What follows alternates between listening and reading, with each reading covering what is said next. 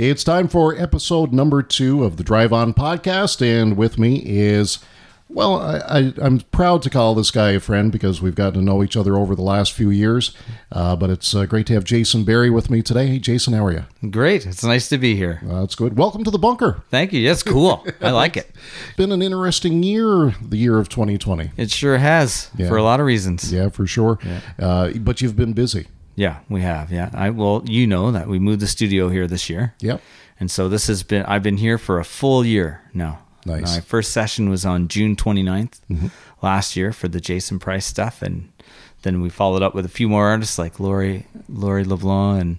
And we've had artists from all over the world, since, like Tennille Arts, and people like that. Yeah. So, it's been going really well. Good. Yeah, it's busy every day, so that's good. Yeah. That's all you can hope for, especially now with all this travel restriction and stuff. Yeah, exactly.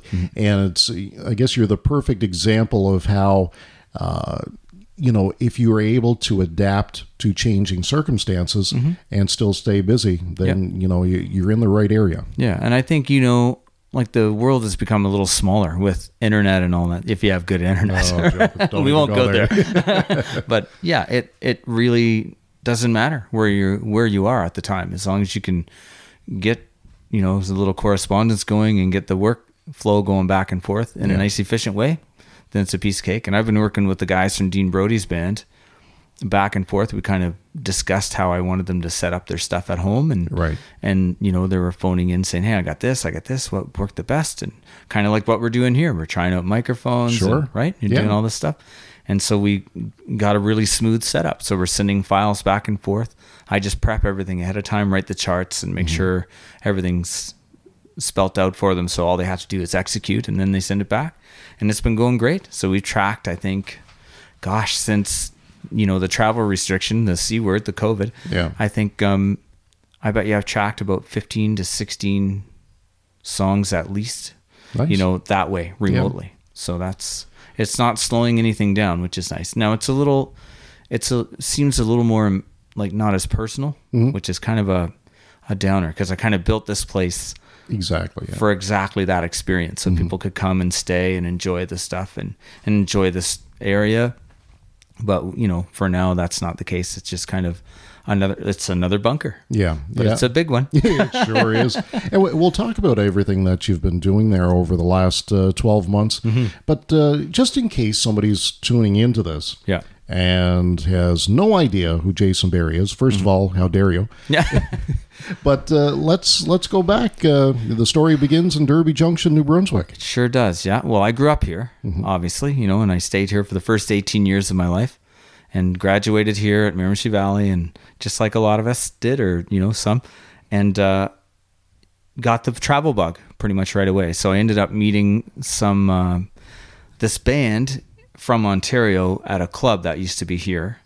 And it was one of those Saturday matinee type of things, and they invited me to go up and play. And so I went, okay, I'll go up and play with you. And then they asked me to be in the band.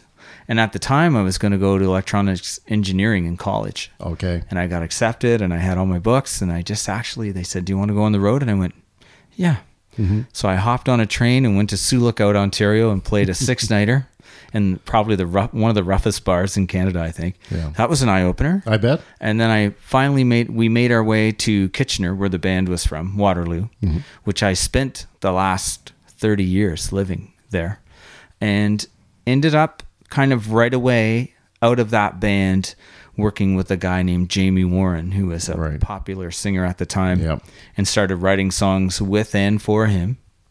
And then I got another gig as a guitar player with a guy named Charlie Major, who's pretty popular around here. Yeah. So when that happened, my mom and dad were like, yes, that was great. Yeah. And then, and as it just kind of over the last 25 years of that, it's just been artist after artist. I've been lucky to work with like Charlie, Jason McCoy, Aaron Lyons. I work with Dean Brody now, and Dallas Smith I've shared the stage with, and people like that. There's so many I know I'm going to forget, but been fortunate, No, very nice. play guitar, and as you know, I'm in the Hall of Honor. Like, I can't win the award anymore. See, the Canadian Country Music Association, you've been nominated several times for Guitar Player of the Year. Yeah. You won it 5 times. Yeah. And then once you won your 5th time, that's it. You're out. We can't get nominated or win that anymore. So there's 2 of us. So because of that, now you're in the Hall of Honor. Right. You and Wendell Ferguson. Okay. Who I'm working on a record with him in Miramichi as we speak. Nice. Remotely, obviously. Yeah. We started the record in Ontario when the studio was there, and then he took a little break, and then he started working on his overdubs and sending them to me, and now we're finishing that. Yeah, so I've known Wendell, that was the guy I was watching when I first moved in that area, and then just wanted to be more like him and follow his career, and it worked out. Just knock on wood. It just seemed like everything would line up at the right time, and I got all the right breaks at the right time, and then of course you got to follow up. Like if you get the break, then you got to be able to prove it and stay there. Yeah. And so I've been fortunate enough to stay there too. So it's good. Yeah, very nice. It's there's a lot of career to just cram into it. Exactly. And we've had some nice conversations. Yeah. You've been nice enough to do interviews with, radio stuff, and we had a pretty big episode there. Yeah. we got into detail with it. Yeah, that was, and I think that just came up in my Facebook memories here not long ago. That was probably 5, maybe 6 years ago. Yeah. And but that was nice, and it was so cool to be able to do that the first time and get to know about all the folks that you've worked with and how what it took you to get to basically where you are today. It was very, very interesting, and it's a crazy path, What was it that your father always said? About it's something about it's a strange world or a crazy. Oh yeah, it's a small world, but I wouldn't want to paint it. That's it. Yeah, that's it. I was thinking. He had a lot of colorful ones that I probably shouldn't say. I was thinking of that the other day, and I was like, what was that he said? But yeah, that's pretty. Yeah. We'll talk about his other sayings maybe when we're done. Yeah. So yeah, that's pretty cool. It's to see where everything that all the people that you've worked with is just the names. When you started rhyming off the names, it's like, oh, that was like country radio in the 90s, or CMT videos in the 90s. Like all those great. They were going to do when CMT was running strong, I was in so many videos that they were actually going to do a show. You remember the Where's Waldo? Yeah. They were going to do a little show called Where's Woody? Okay. And it was a friend of mine who was head of the network at the time. Yeah. And I was like, no, I really don't want you to do that. But they would hide me in videos at the end. Like I was in a Jason McCoy video, and it kind of like pans the whole band. As soon as it gets to me, it goes like skip. Yeah. Just because I was in so many videos at the time. It was like well over 15 videos all running. Like you couldn't watch 10 minutes of CMT. And my ugly mug was there somewhere. So it was crazy. Because I was working at the time when the CMT was on, the artists were like Jamie Warren and Beb Mahood and John Landry and, right up to Aaron Lyons and Jason McCoy and Charlie Major. Yeah. So I was working with all those guys, And, neat. Yeah. So I was playing on the records and then playing live with them. And then, of course, when a video shoot would come up, it's like, hey, you want to be in the video? It's like, yeah. Tell the story about you were touring with Charlie. Yeah. And you got asked to be in a video. Right. But you couldn't. That's right. Yeah. So, the Charlie stories are pretty fun. I'll preface it with the first, I want to share the story about the first time I ever got on a tour bus with Charlie. That's my favorite story ever. It's pretty crazy. So fresh out of New Brunswick, and I was in Ontario maybe 6-7 months. So I was still pretty fluent with my Miramichi sayings and stuff. So I hopped on the tour bus, and it was like big eyes, and everybody else is just sitting there like, oh, here comes the new guy. Yeah. And I was like, whoa, this is amazing. And Charlie's sitting at the table, and there's like a chair here and another chair on the other side, almost like this. And he's sitting here working on his guitar, and I just he had his like tuning pegs, the little things that go in the back of the guitar to hold the strings in place. And they were on the chair beside him. So I just grabbed them and I put them up on the table and I sat right beside Charlie and go, whoa, this is great. Eh? This is amazing. And he looked at me like a cow looks at a new fence. He was just like, He said, I've had this guitar since 68 or whatever. And he said, and those have always been in the same holes the entire time. I've never switched them. And you walk in the bus and your first 5 minutes and you pick them up and mess them all up. So that was a rough start, but he forgave me for that. And it went on for many years to the point where I was producing his records. You know, I'm still producing his records to this day. That was pretty cool. But then, so we did a video called Do It for the Money in Nashville. Yeah. Remember, I do it. Anyway, so we're all doing that video shoot. And the video producer at the time was Steve Goldman, who passed away a couple of years ago, actually. Mm-hmm. And he asked me if I was going to be around, because I had really long hair at the time and I was young. And he's like, we're looking for a long hair guy to play dobro in this girl Shania's video. Can you do it? And I'm like, yeah, I'll do that. And she was just starting to hit at that point, Shania Twain. Yeah. And so went back to the hotel, and then the management and stuff for Charlie was like, well, no, your work visa runs out tomorrow.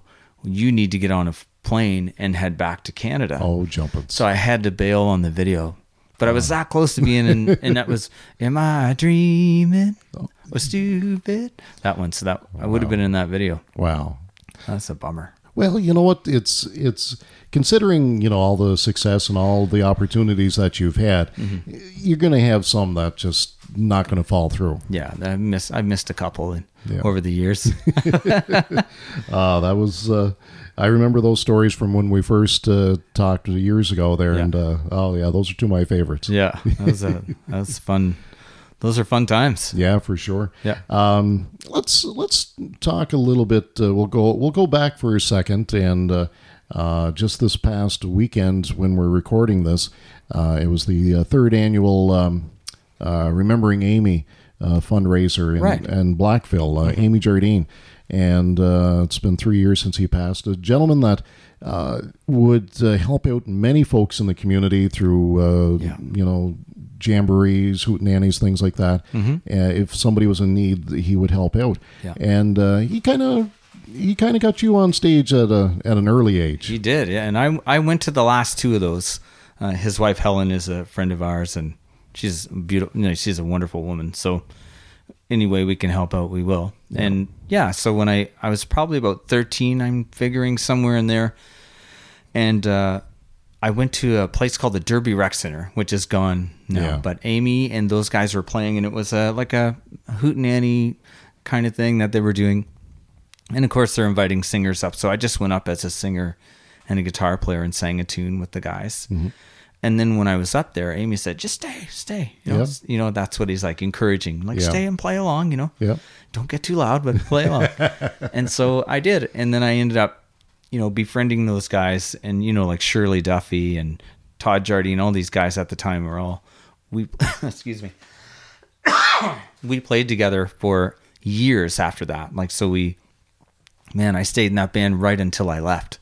So we played all those hootenannies at the Blackville Fire Hall to raise money for the Jaws of Life. Yeah. That was all Amy. And, you know, anytime anybody would have something bad would happen or a tragedy of some sort, you know, the band was there to help try to raise money or support any way we could. So we did a lot of that, and it was amazing. And of course, Amy was the guy. He'd pick up the phone and call us all and go, come on, boys, we're going to be there on Saturday. Doesn't pay, but we're going to make money. We're going to help some people. Yeah. And that's wonderful. You know, we're lucky to be part of that. I guess it's been about 3 years since he passed, or maybe 4 years. Yeah, I would say so. Yeah. 4 years, yes, because about 4 years ago, I helped out at the racetrack over here. They had a street stock race, which is very similar to what Amy drove in. He raced back in the 80s at the Douglastown track. And so it was actually our friend Steve Curtis that came up with the idea. Let's do it in Amy's memory. Oh, nice. And so it was a great turnout. 25 cars from all over Atlantic Canada showed up. Probably the largest field of cars, at least on this track, in many years. Wow. And it was well attended, and so it was and Amy's family was there at the same time. Yeah. So it was nice. It was nice to be able to, remember Amy that way as well. Yeah. I feel like I was part of that family they're so great. Like Shirley's family and Amy's family, they just take you and keep you. They're just like you're part of it. Yeah. And they're so great. So we went to the one this weekend for Amy with Helen, and they raised like $2,800. Nice. And there was like 150 people there. Nice. My in-laws are here now from Ontario. They moved here, and they were shocked. They were just like, they raised that much money? I said, yeah, this is what it's like here. We're a community, and we really support each other. For sure. And like we talked about earlier, if you need a hand or if you need a vote, our town just jumps on and just helps it. It's amazing. So we talked about it that you moved back here about a year ago. Yeah. And just what you're saying about, the community, and is that part of the reason why you wanted to come back? That's a big part of it. For my children, I know it's a different town than it was when I was a kid, obviously, but I mean, fundamentally it's the same. Like the generation of the people before us brought up those children. So those guys and gals have the same ethic, for the most part. Yep. No matter what community you go to, you're going to have difficulty. And it's like that all over the world. It's just very common. And it's funny, my mom has a great saying, because I remember when I first came back, I was like, gosh, I don't know, Mom, there's some crazy people in town there. And she goes, yeah. And she goes, but at least you know who they are. And she's right. Like when I was living in the big city, you could be next door neighbor to somebody you don't know, and they could have been a terrible person, and you never would have known. Yeah. And she was right. But I think it's good. It's been really good for the kids, because it's not just, it's a lot of things, it's not just simply, you can just go get it whenever you want. Yeah. The world isn't like that. It just doesn't come to you like that. Yeah. Like I'm not trying to diss anybody or anybody's parenting ethic or whatever, but it's, life isn't like that. You just don't, can I have that? Okay. That's not how it works. No. And, even with silly little things like animals, you got to pay attention when you're in the woods here. Yeah. You do. Yeah. And anywhere else, like in a place like downtown Toronto, if you're in the park, you don't have to worry about a bear. Yeah, exactly. Right. But you should here. So you should, that awareness, that just one with nature and your community. Like, we know all of our neighbors. We know, we know our friends that we've had forever, and they're still, it's just like the day I left. Yeah. Some of the people I met up again, it's like, oh, how are you? And it's great. And it's like no time has passed. We're just right back where we started. And good friendships are like that. Yeah, for sure. They just kind of carry on from the second you get back. Yeah. So, and I want my kids to have that. Selfishly, I thought, well, I'm going to bring them back. And my wife loved it here too, Melissa. And this is a great area for her instrument, even. Like, she's a fiddle player. Right. And so there's lots of wonderful music in this part of the world. Exactly. That she likes to expose herself to. She's kind of listening to all this.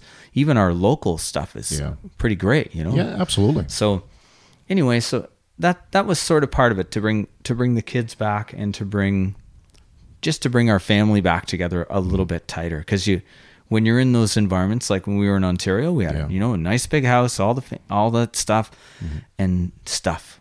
Yeah. And you worked hard for it. You worked 12, 13 hours a day for it. Yeah, exactly. And one day you wake up and the kids are gone. Yeah. And you have all that stuff still, and you did great. Everybody's happy to know you because you're doing all right. But that's not how I want to leave things. I want to be a great dad now while I can be, And, it seems to, everything seems like that is working, because you've got a great daughter, you got a great son. Yeah. And, John O'Shea. There was a story, I'll tell you the story, and I think you already know it anyway, but, one day, Tammy and I were at a local store here and waiting in the line to go through the checkout, and it's just like, you get that feeling like somebody's watching you. I'm kind of looking around, and all of a sudden I just look down, and there's your daughter. Big smile, but that was And they don't call you John. No. It's John O'Shea. That's it. It's so funny. Well, that's a lot better than what some people call me, so that's good. Yeah, Wednesday night guy. Oh, yes. Most hated man in the Mirror Machine. Oh, when it comes to bingo night. Oh, that's funny. But I'm just thankful that I don't do it all the time. Oh, yeah. It's, anyway. I think everybody likes you here. Dad always said, treat others the way you like to be treated yourself. Yeah, I live by that. Yeah. It's so true. Yeah. And it's, and something the other day I saw somebody sharing on social media was a saying that I've reached the age that, if you're convincing me that 1 + 1 = 5, yep, you're right. Mm-hmm. It's like Dr. Phil said, do you want to be right or do you want to be happy? Yeah, that's it. And I want to be happy. Yeah. So I try to avoid confrontation and things like that. It's, confrontation's easy to find. Yeah. And it's easy to create. Exactly. But, being pleasant and being good to other people is just as easy. I think it's easier.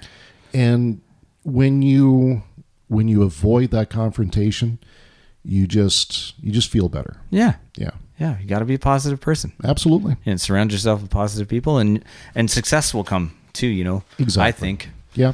Like if you surround yourself by someone who always knows why it won't work. Yeah. It won't work. Exactly. Yeah. You have to eliminate that. Yeah. Yeah, for sure. Yeah. Let's talk a bit. Recently, you and Melissa were part of the 63rd virtual Miramichi Folk Song Festival. Tell us a bit about that. Well, Susan invited us to be part of the festival, and then the C word, COVID happened. And so Susan, being the gal she is, just didn't want to see it fall apart or have the community spirit kind of dissipate in that way. So she kind of rallied up everybody and asked them if they would contribute via video or something. Yeah. And of course, everybody's like, yeah, let's do it, And so we did it, like Melissa and I did it. So I got Melissa to do a fiddle song and I sang a tune about the area that I wrote and it was great. It was nice to be a part of it. And Susan Butler, how do you say no to Susan Butler? She's amazing. Yeah, you don't say no to Susan Butler. Yeah, she's great. No, she's so supportive too with us. She's always there to help us out or invites us to the music festivals and stuff. So yeah, we're appreciative. So it was nice to be a part of that. And I think it went well. Like it seemed like all the videos got watched and people enjoyed having the music, even if it was virtual or exactly. Everybody would rather be there in a live setting, but it was just the circumstances we were in. I'm sure next year we'll be doing it. Yeah, like we talked. Like your series too. I'm sure we'll be able to do that next year. Well, it's once you just have to be hopeful that things will come around and that we'll get a handle on this. And well, I think we're lucky in this part of the world. I'm feeling pretty blessed to be here. I think I just took the plane at the right time. You moved at the right time, my friend. Yeah, it feels good, to have that space and the safety of this region. Everybody's so supportive of each other that we're following the rules and there's no silliness. Exactly. No matter what your personal constitution is about these things, everybody wants the betterment of the community. So we're all exercising all the things that are suggested, and it's working. It is working. Yeah, for sure. Mm-hmm. Country Music Association of Ontario. Yes.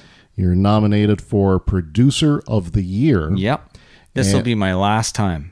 Okay, let's talk about it. You explain that. Yeah, so basically you have to be from the province to be nominated. Mm-hmm. Like you have to be a resident or been born there. You can be in Nashville and get nominated if you were born in Ontario and raised there. Sure. I wasn't. I was born and raised here. That's right. So this year kind of marks my last year as being eligible. And I won Producer of the Year every year except for 2 since the beginning of that. Really? Since it started. Yeah. Nice. So this will be my last year again being as a nomination. So I'd love to walk away with it for the last time, but you can't, the politics and that stuff is so strange, as we all know. Yeah. And it's crazy. Like we did a fan vote here. We were talking about that earlier. Yeah. I kind of just on my Facebook and my socials, I just kind of went, hey, if you guys want to vote, if anybody wants to vote, because it's fun to vote for musicians and artists that you like. And everybody hopped on, and I mean, it just went viral. Like, it was crazy. Yeah. So by the time it was all over, like, we won the fan vote by, it's not even a contest. Yeah. And the craziest thing was, like, our community is so supportive. That's what I love. Like, you got to love that when you have kids here and there's people wanting to support you. But we actually accumulated so many votes just for myself in that category. Yeah. They equated to more than all the other categories combined. Unreal. So, like, even the Male Artist of the Year only had maybe 670 combined votes. Yeah. And we managed to get like 1,100 or 1,200 votes ourselves, just for me, for that category. So it's funny, like, you read the producer category and it's just like 1,300 votes, and all the other ones are like 500, 600. It's amazing. Well, that's just a simple post. I know I shared it. A bunch of people shared it, and it just rolled from there. It's like even Hockeyville. Like, look what we did there. It's amazing. That, I'm telling you, that was just an absolutely amazing experience. I know. And heartwarming, right? Like, it made you so proud to be from here. It's like I was in tears. I was in Ontario. My heart was pounding. I was sweating watching this thing, and I mean, I yelled and emotion just like all over the place. Did it? The moment that Gary Bettman made that announcement, and then they cut away from his face, but went to the card where he flipped the card. Yeah. And it said renews. Yeah. Did that just seem like you were in a fog or something? It does, yeah. It's just surreal. Exactly. Yeah, that's it. Yeah. Yeah, it's amazing. But you're hoping, but I think we all realize, well, we're from such a small place that it can't possibly happen, you know? It's just like, we just can't outvote a province that has millions of people. Yeah. You know? We just can't. But we did. Yeah. That's just through heart. It's funny. A friend of ours, Ashley Hallahan, was telling me that there was a person in Blackville that went into the school to vote. He's never had an email account, and so they helped him set up an email account so he could vote.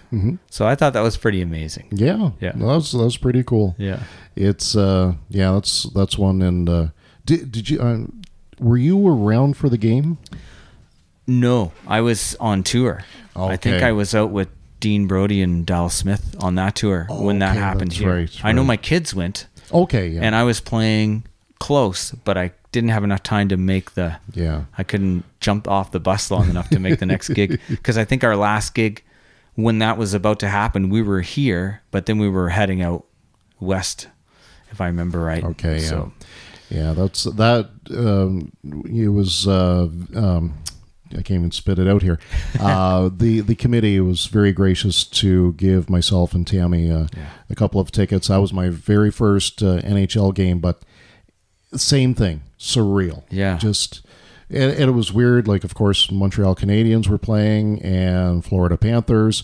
If Montreal scored, they cheered. If Florida scored, they cheered. Sure. It was just it's just a game. Like, they were just enjoying the event. You know, it's just such a wonderful event. Yeah. We did it. That's a good example of why I brought my kids here. Yeah, exactly. It's I know there's some people you'll talk to that have been here their whole lives, and they're a little down on it. They're like, well, it's not the town it used to be, and it's this and that, and there's more of this, and I think my wife has brought it up too. She's like, honey, there's drugs everywhere in the world, and it's worse in the cities than it is here. Yeah. We're just so conscious of it. Yeah. That we see it, and it just drives us crazy because we want it to be perfect, Well, that's it. And again, it kind of goes back to it's not necessarily confrontation, but it's focusing on the positive. Yeah. And yes, those issues have to be addressed in our area. Sure. Absolutely. But at the same time, don't let that dictate what our community is about. Yeah, you let that take control of it, and it will. Yeah. You just take your town back. Yeah, exactly. We did that way back when we were in charge of our own town. Yeah. And it worked well that way, I think. Yeah, for sure. So I think you just got to stay on that and be positive. There's people coming in all the time, and like I've noticed it in the year I've been here, there's more people coming in from other places. it's a beautiful place to go, and it's a nice affordable place to get into if you're coming from a place that maybe the housing market is more, then you can sell a home there and come here easily and not be too stressed about it. Exactly. Beautiful place to live, and then you got space, like having a 5-acre lot in wherever is impossible. And the studio I have here is on 20 acres. Nice. On the water, and has a supercross track. If I were to try to buy that in downtown Toronto, no, I just don't have enough money in my wallet for that. No, for sure. For sure. So we talked about the Country Music Association of Ontario. The Canadian Country Music Association Awards, they're coming up fairly quickly. Right. I imagine they're going to, obviously it's going to be different this year. Right. But traditionally it's always been September-ish. Yeah, that's right. That's September 9 to 12 area, 13, somewhere in there. It's usually the Sunday night, the televised version, the CCMAs, is done on a Sunday night in that window. Right. Exactly. So this year, I don't think it's going to be. I haven't actually heard for certain yet. I know there's some talk about doing some virtual show. Right. So it'll be not unlike what Susan did with the folk festival. It'll be people submitting videos and contributing that way. Yeah. Safely. Yeah, for sure. Social distancing and all that kind of stuff. Yeah. But we're up for Studio of the Year this year from the Miramichi. Well, and that's what's nice about that. Yeah. Putting the Miramichi on the map. Well, it's already on the map, but it sure would be nice to do that, because we're kind of, a lot of people here are country music fans. Yes. So it'd be nice to have a real CCMA with Miramichi written on it. I would love to have that for here. I really would. That'd be pretty special for sure. I hope it happens. It's happened twice before. Yeah. With the Ontario name on it. So hopefully it'll happen for us here. Very nice. Because it'd be nice to have on the shelf. And now somebody, and it's awful. I don't know the gentleman's name, but he's every Deck Series show he's been there, and I was talking to him just here recently at a local fish and chips. And I know the one you mean. Yes, and so we were talking, and he said he helped you move your shed. Oh, David, my next door neighbor. Okay. Yeah, David McKinsey. All right. So he told me one time during one of the Deck shows, because I'm always saying that you're 5-time guitar player of the year and a 2-time producer or studio of the year. Mm-hmm. But he says you've won way more CCMAs than that. Yeah, there's quite a few. I don't know if have you ever seen the little trophy case? I was at your place. Were they up then? Once. I don't think so. Yeah, we're still building when you came, right? Yeah. There's a few, like, not to brag, but there's over 20. Nice. Yeah, and there's CCMAs and SOCANs and Junos and things like that. They still owe me there's a couple Junos there I gotta call and see if I can get. Oh, really? They're part of the team, but they usually give it to the artist or whatever. So it'd be nice to have one of those, because we won Record of the Year for a couple of different artists, and I produced those. It'd be nice as a producer to get one, but sometimes the artist does that and buys them for. Nice. The ones that I work with haven't. Well, you might have to nudge. Give them a bit of a reminder. Speaking of the studio, you got started producing just by chance, I believe it was. And if I'm not mistaken, one of your first albums that you produced one for Gil Grant? That's right, yeah. So I was a session musician at a studio called Cedar Tree, which is in Kitchener. And that's kind of where I got my big break. I started, I was just kind of like wallpaper there. I was there so often that I knew the place just as well as the engineers, like, because I was playing guitar on all those records at that time, like Jamie and Bev and, yada, yada. Yeah.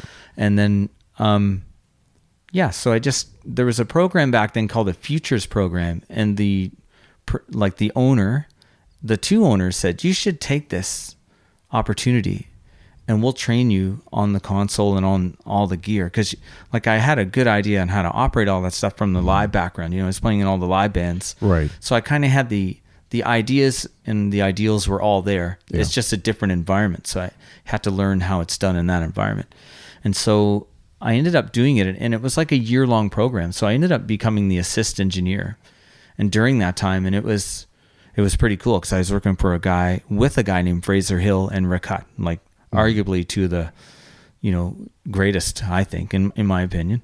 So Fraser did all kinds of stuff like the Northern Pikes and Tom Cochrane and all that stuff. So I was getting to work on these records, even an Anne Murray thing. We redid the whole Anne Murray album for her Songbird show that she had. Right. So we actually had to take all of the music and redo it again, like remix it off the tapes as if she would like the record, but she wasn't singing because they didn't have a version of it with just the music. The only versions they had were with her singing.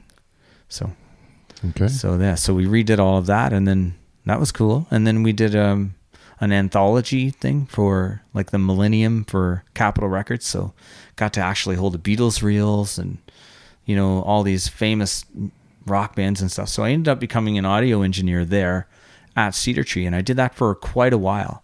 And then, of course, when you're the engineer, you end up sort of suggesting stuff like a producer would, like, hey, maybe you should try playing this.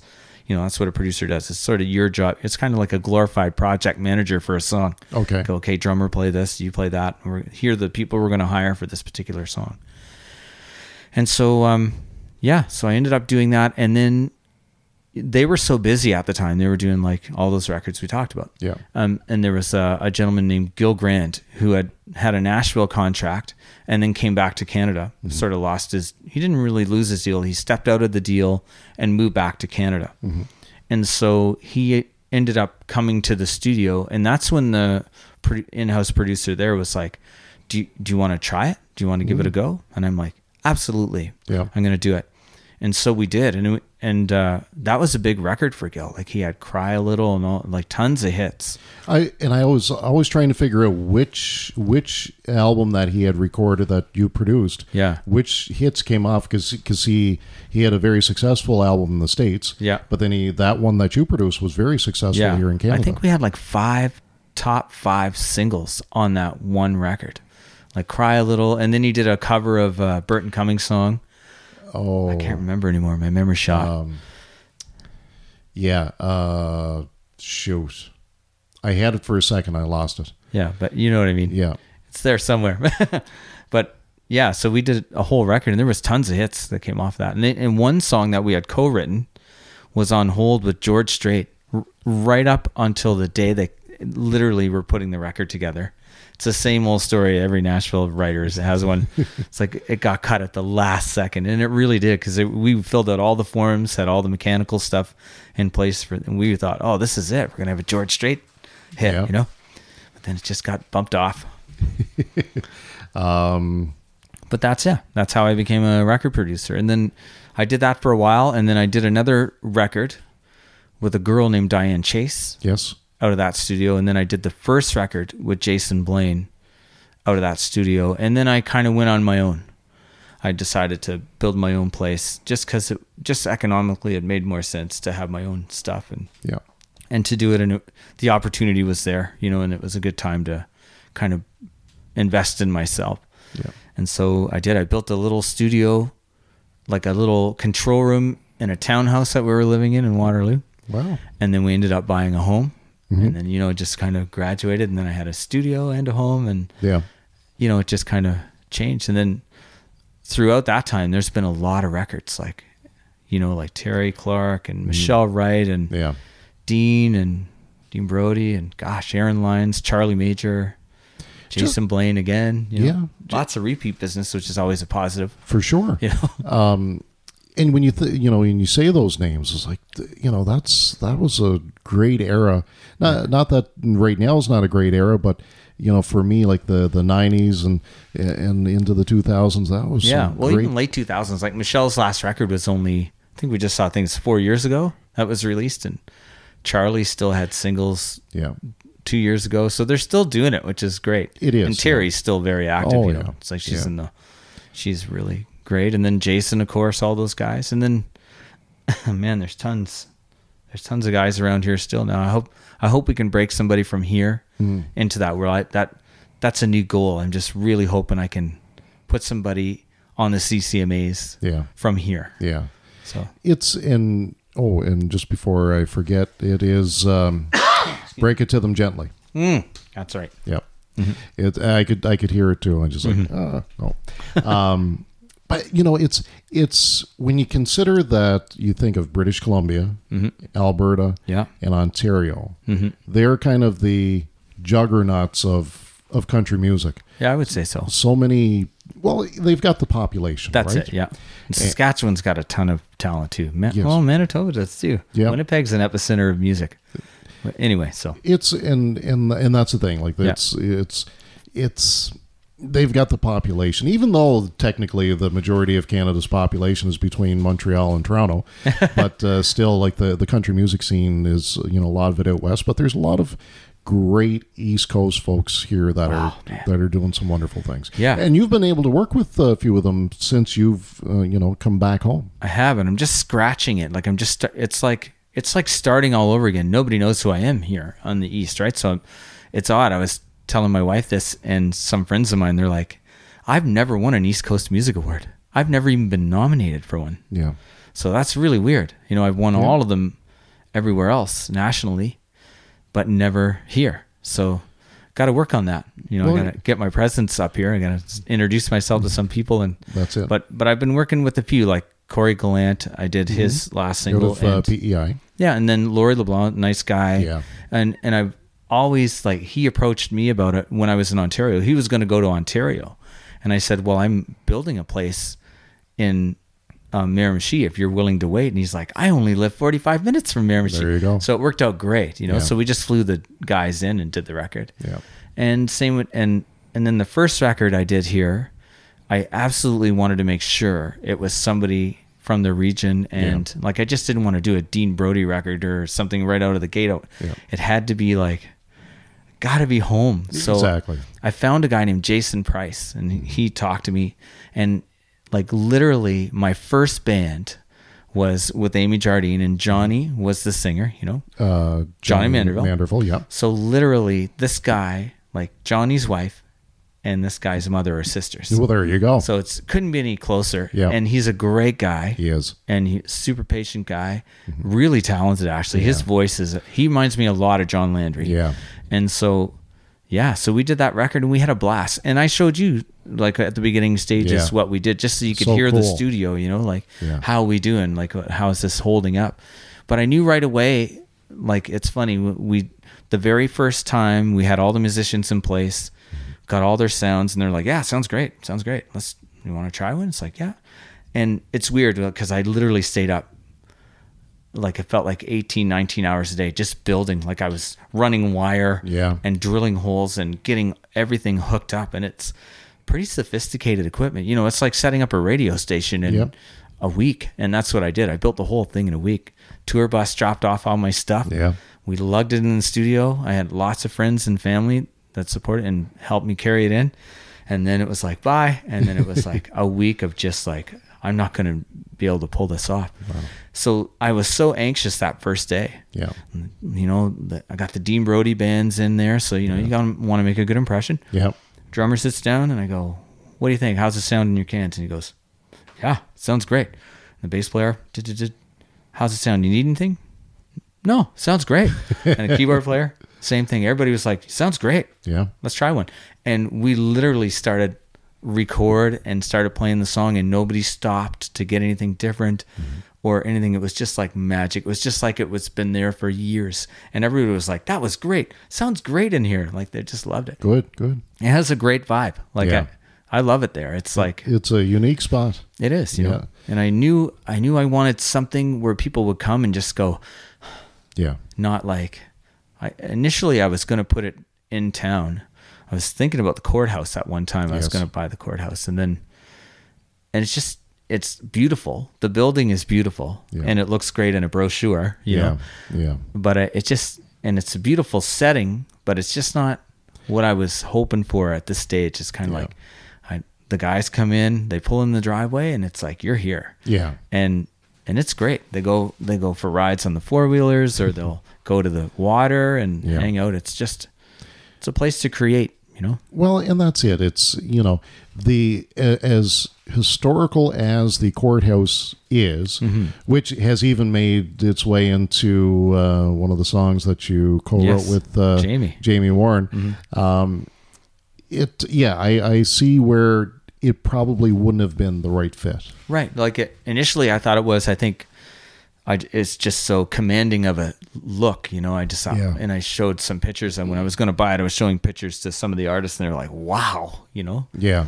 And but then as I dug into it, I'm like, I don't know if I want, like, there's no room, there's no yard, you can see the water, but it's not really accessible. So then I started looking around, and then the realtor lady I was working with is a dear friend, Lois.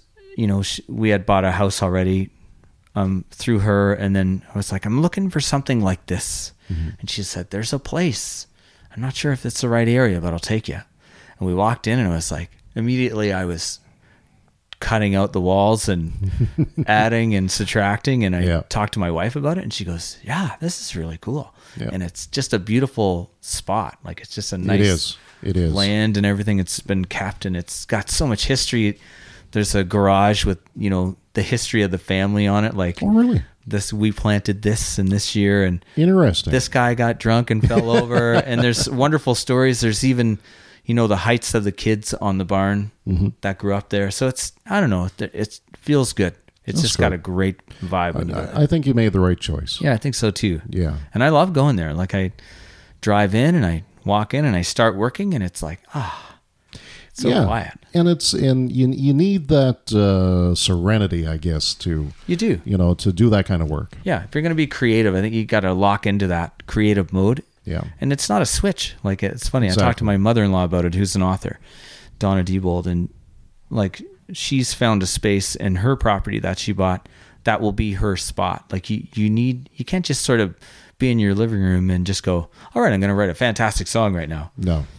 I got 5 minutes. That's not how it works. You kind of got to be in the mood, and everything's got to kind of line up for it to work right. And that place helps me get there faster. That's good. Yeah. No, I think you made the right decision in picking that spot for sure. Mm-hmm. So we talked about, Jason Price, who I agree, great voice, great fella. Yeah. And Laurie LeBlanc, he's got to know him through the Rogersville Country Festival. Yeah. He's been kind enough to invite me to his show. He's got an annual Christmas show in Moncton, and I can't think of the name right now, but it's like a mixture of English and French. Yeah. But it's a great production, just incredible production. Good. And it's a great spot. Yeah, he doesn't do anything kind of midway. No. He's very committed. He is. He's a hard worker. He is. Yeah, it's good. It's nice to see. Yeah, for sure. Yeah. But in addition to music, well, it's not all music for Jason Barry. Not all the time. You've been busy on the TV side too. Yeah. I mixed a lot of stuff. Like, I'm an audio engineer too, sure. Right? So and I love it. It's kind of like my break from my music brain to get into the technical side of, all this file formats and all this kind of stuff. Right. So I do a lot of stuff for Disney and, Teletoon and YTV and nice stuff like that. Like all the networks, WTV, and so it could be a promo, could be what we call long format, like a whole show. You mix the whole show. Yeah. You're adding in the music and the dialogue, fixing the dialogue and sound effects and stuff. Yeah. So it's a really fun job. You just kind of sit there with a coffee and go, what am I missing? And even the previous show for Courtney and Dave on HGTV, Masters of Flip. Yeah, yes. I did that. Yeah. 8 years I've been working on that show. Is that right? It's been going that long? A long time, yeah. It started off under a different name, and I can't even remember anymore. The Wilsons, maybe, or something like that. It was literally started as that, and then turned into this serious home renovation show in Nashville. Yeah. So, and they've done well with it. So, and they're still going. The brand's still going. I'm just not doing it this year, but they've got another show. But before they had that real estate show, I remember them on CMT for some reason. Sure. Yeah. Courtney was Courtney Kale. Okay. That was her artist name. So she was a signed artist. Okay. She had singles on the radio, and she was actually on soap operas too. Like, you would see her on, I think, Days of Our Lives or something. Really? She made an appearance on there. She was an actress on that. Okay. And Dave was a signed writer. So he was literally a publishing writer. Like, okay. That was his gig. He wrote songs for other people. Nice. And he was an artist too, but great writer, great guy. Actually, he's funny guy. Yeah. You can tell there's that comedic side to whatever they're doing. So it seems like that whenever he's whenever they're trying to calculate the final price, whether they made a profit or not, he's always pulling her leg. Or That's something. It. Yeah. And then the guitar thing. So I've been helping. I got a Signature Series model guitar coming out. That's right. Which is kind of cool. So a company from Canada approached me to build a guitar like mine. Okay. With their name on it. Nice. And I said, yeah, because I've been offered by the bigger companies, but they're all American companies or overseas. Yeah. But I'm a huge Canada guy. I like to wave my flag. Yeah. So when they approached me, I was like, yeah, let's do it. But let's do it in a way that it's not a stupid expensive. Let's try to make it so kids can play it and go somewhere with it. So we've been working on what areas, for the lower end version of it, so people can actually get it. And then there's a high end version for the guys that are studio guys and serious players. There's like a real version like my guitar. Nice. And so it has B benders and all this stuff in it, and it's real unique to, especially a country music instrument, because the benders you hear that more often in country music. So it's a unique guitar. Like it's you can't buy them in a music store. Like there's rarely a guitar that has that unit built into it. I see. It's very specific. It's so I'm excited. And so I saw a little post the other day. They had a bunch of bodies and a bunch of necks. They were starting to put it together, and nice. So it was a process to kind of pick how it was going to look. And I think we got a cool look. It's a natural looking guitar, and nice. It's not like if you want, it can come in a really cool electric blue color, but for the most part, it's a natural guitar. Yeah. And there's one called the Studio, and then there's one called Stage. Okay. So it's self-explanatory. Sure. The Studio one's a little fancier, and then the Stage model is for touring guys. Okay.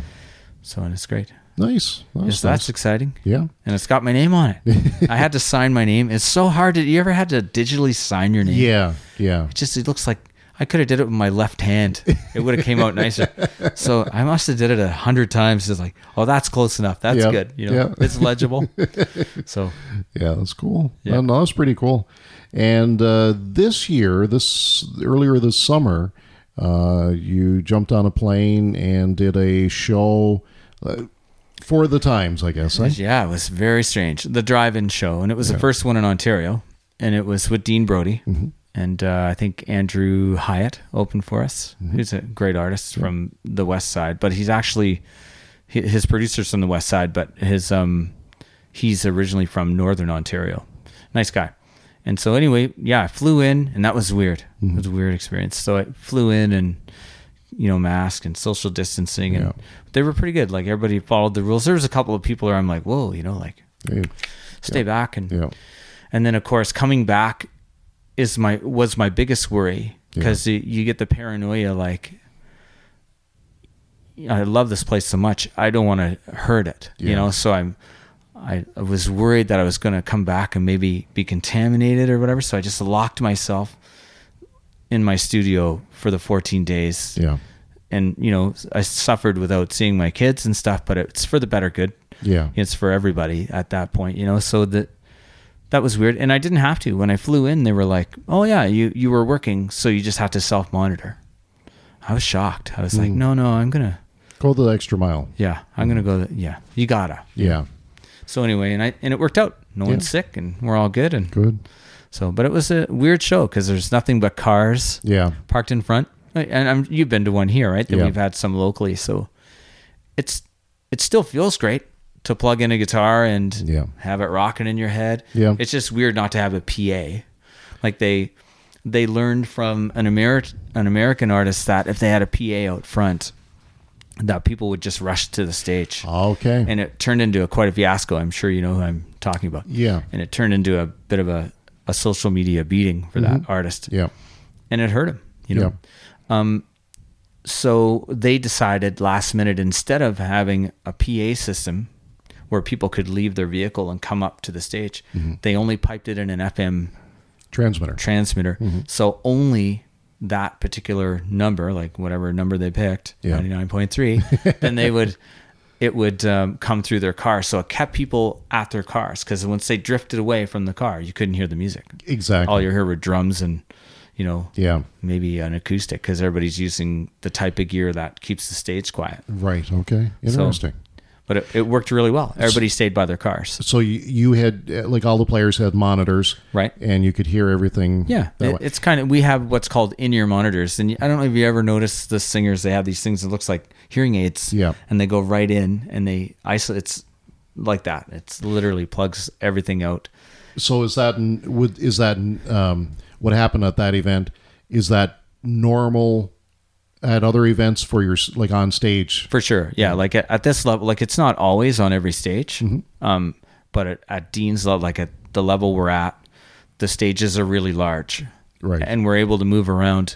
So, we could, if we had monitors, we'd have to stand in front of the monitors. Right. And never move. And I don't think the audience would appreciate that as much as when we're running around and having fun. Yeah. So in order to do that, we had to have the sound with us at all times. Mm-hmm. So that's basically what it does. And it kills that time delay, if the drummer's 30 feet away. Exactly. Exactly. Which isn't a bad thing for a guitar player, because we're always play on top. But no, it's great. It's really cool. It's like a little pack. Mm-hmm. And you have a guy dedicated at the side of the stage, and you go, I want more of the singer, less of the bass player. Or I'm just not picking on anybody, just for example. Yeah. And so you kind of get it the way you want to hear it in your head, and then hopefully that's the way it sounds when you get to the show. There's many times when you get to the show, your mood might change, mm-hmm. or you might have had 2 more coffees and you're hearing different, and you know what I mean? Yeah. So sometimes you get on stage and you're like, what happened to my mix? But no, it's pretty cool. Yeah. Yeah. It's good technology. You need it. It's interesting because, right now I'm wearing headphones because that's what I'm used to doing in radio. Right. But I can hear you, I can hear me, and then I know it's pretty working. Good. Yeah. When I announce at different places, I'll give you an example. This summer I've been filling in at the racetrack announcing, and one of the divisions is very high pitched, and I can't hear myself. Wow. And what was happening was, I couldn't hear myself, so I was talking louder. Shouting, yeah. And I could feel my voice starting to go. Yeah. So what I did, and I don't know what made me think of it, I put my finger over my ear, mm-hmm. and I could hear myself in my head. Yeah. And that was good enough. Yeah. So if I could hear myself in my head, then you'll see singers sometimes going, and you go, why are they plugging their ears? That's why. Yeah. Because they can't hear themselves, so they're doing that because you hear your own, the vibration of your voice. Yeah, that's right. Yeah. So that must have been interesting. It was unique. Yeah. Unique experience, but I'm glad I did it. Yeah. Because check it off the bucket list. It was the first one, so as weird as it is, we kind of made history there too, we're in the book. So that's kind of cool. That's good. Yeah. That's good. Looking ahead, what's on the agenda? There's a lot on the agenda. It's full, and I'm trying to bring local things into the mix, so I can, I'm hoping for that someone to make it, that's what I'm hoping for. So I'm balancing, the stuff that I've already been working on with, the famous people and so on, and trying to bring in newer people and teach them this experience and how it works. Cause it's a new thing. Like if you haven't recorded an album, it's so much different than singing live so you got to carve out time for that. You got to give those people the time to get comfortable with that environment and stuff. And I love it anyway. Like it's always been my thing. And like when Jason Blaine first started, it was that he had no idea how to sing on one of those microphones. And it's a learning curve, but you got to be patient on the other end as a producer, to let them grow naturally, So I'm trying to do that now with some local artists, and I'm working with quite a few, and it's great, actually. Like the talent, like you said, the talent here is great. It's so raw and natural. It's great. And it's interesting that I'm so happy that you got a chance to work with Jason Price, mm-hmm. Laurie LeBlanc, because what I've been trying to do over the last few years with our local East Coast show and local show, for many years it was strictly local. Yeah. But it seemed like such a shame that we couldn't play people from New Brunswick, Nova Scotia, or the island or whatever, because there is so much talent in our area. There is, yeah. There is one young lady from Halifax. She's making a go of it in Nashville, but she was just asked to. They did it, virtually, but she was asked to perform the national anthem for the Toronto Blue Jays and Baltimore Orioles game here a few weeks ago. Cool. Michaela Lynn is her name. Yeah. And so it's given the chance, there's so many great artists around here. And like you say, you want to see if you can take one of these artists and go to the CCMAs. Yeah. And there's a few here too, there's a few that we know of already that are existing and kind of have done it, but never really broke. So, and I think it's just in that scenario, you're kind of pushed into a thing and you do what they say and then you just leave. Yeah. And I don't think that's what we need to do with the talent we have here, because they have a unique thing. And if you know what it is, like if you can tap into it, because when you're from the area, we know our dialogue, like we know how we communicate. Exactly. There's a lot of things we can tap into that make us unique as like singers and artists and stuff. So I'm hoping, there's a couple of guys. There's Josh Norad I've been working with here, and I'd like to get my mitts on Tyler DeVoe. Tyler DeVoe, yeah. And Tristan, at one point we were talking about, he's great, but he is. Tristan Horncastle. Yeah, he's great. There's a few people around that are kind of in the scene, but not all the way in. Exactly. Yeah. I'd like to kick that door open if I could for them. And then there's a lot of talent. Like the Corey Gallant guy's really good. He sounds like Tim McGraw to me, so it's more of that countryside that I like. Exactly. So the Tim McGraw meets. What's the big guy? Luke Holmes. Yeah, that kind of thing. So, there's a lot of talent. There's a couple in PEI that I'm working with. They're great, and it just happened out of the blue. I Music PEI asked me to produce a couple of tracks for some of their contests that they were doing. So they had 4 kind of famous producers from all over Canada working with different acts. And so I got paired up with these 2. And it was amazing. And it turned out great. So now we carried on that relationship ever since. It's like, hey, you want to do something together after this? Yeah. So, absolutely. So now that's where we're at with those guys. And it's kind of growing. It's growing fast. And then I'm still working with the Singing Soldiers and stuff. We're trying to get something together for them guys. And like I said, Wendell's got 10 songs. There's 30 songs they're waiting. And then, and then there's people coming in a couple times a week. It's tough with the COVID thing. It is. To get comfortable again. Like even for myself, I'm cautious. Yeah. Because I don't want to get sick and I don't want to get anybody else sick. Yeah. And I have children, right? So you kind of go, exactly. you just gotta bite the bullet and just be safe about it. So cleaning the studio every time it's a lot of work because it's a big place. So I try to keep people within that 2-room exactly thing. But some people are like, neat place, and then down the spiral stairs, and they're in the then the ad area, and then upstairs, and so you end up cleaning it all again. But it's worth it. We'll get to the end of this, and I'm glad I'm here. I'm gonna tell you that. It's we have to be proud of everything that's been happening here. Not only did we flatten the curve, we pretty well smashed it into the ground. So it's, dug a hole for the curve. Exactly. Yeah. So hopefully it stays that way. And I hope so. We'll see. Anyway, enough about COVID. For sure. Well, this has been great. Thank you. We've been trying to get this. You've been busy, and I've been trying to get things ready so I can actually do this. And this is fun. It's been great to have you on here, and we'll have to do it again sometime. For sure. Yeah. Anytime. Jason Barry, thanks a lot. John, thanks.